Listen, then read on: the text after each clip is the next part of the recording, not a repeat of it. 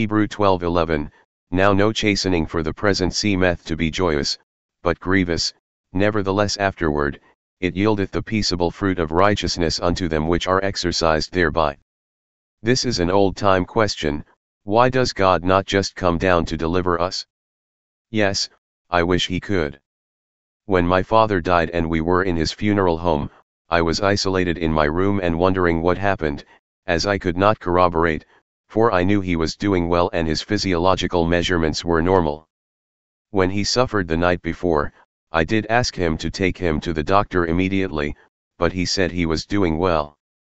The next morning, all was well with him, and that is how they told him in the hospital, but they came up with the fact that he had to undergo surgery for the kidney stone and his hemoglobin was too low, which was impossible to go that low in a week or 10 days, and that he needed a blood transfusion, which caused his death through cardiac arrest.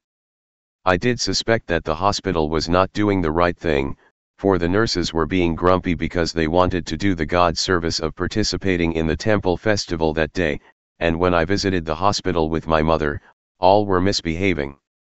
It was not like a hospital.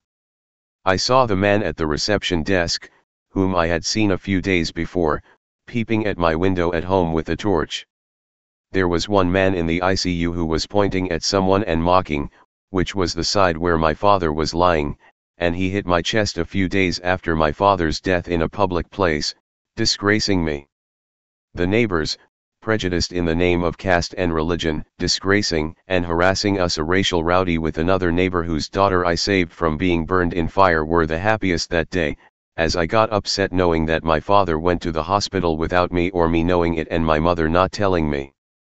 A week before, this Brahmin neighbor was harassing my father, who was enjoying his morning, and the chill breeze was all refreshing, which I did note and was asking what was happening.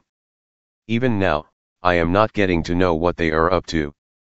Maybe they are not understanding because my parents do not seem to know even what I have learned about the racial rivalry of this region, which is a post-independent bigoted agenda and an Indian racial movement stirred for anti-colonialism against my families, such as ours, with the Protestant Christian faith and blended Indo-Western and modern lifestyles and habits, which is also part of the evolution of Christian culture. Day by day, all the people in this covered human movement are murdering us one after the other when we do not fall prey or accept mating their men and women to pacify their convictions and ideologies as subjugation, and if women, they are disgracing me, including publicly, and using drugs to make me barren. Yes, these are grievous times, torturous times, and hell. But the Lord will deliver, and there is his peace within even now, which, by subjugating and accepting to be their slaves, will not be present in me. I may not get pleasure in mating their men or in bearing the pain and suffering the pain they are causing, Schadenfreude, to make them happy and pleased.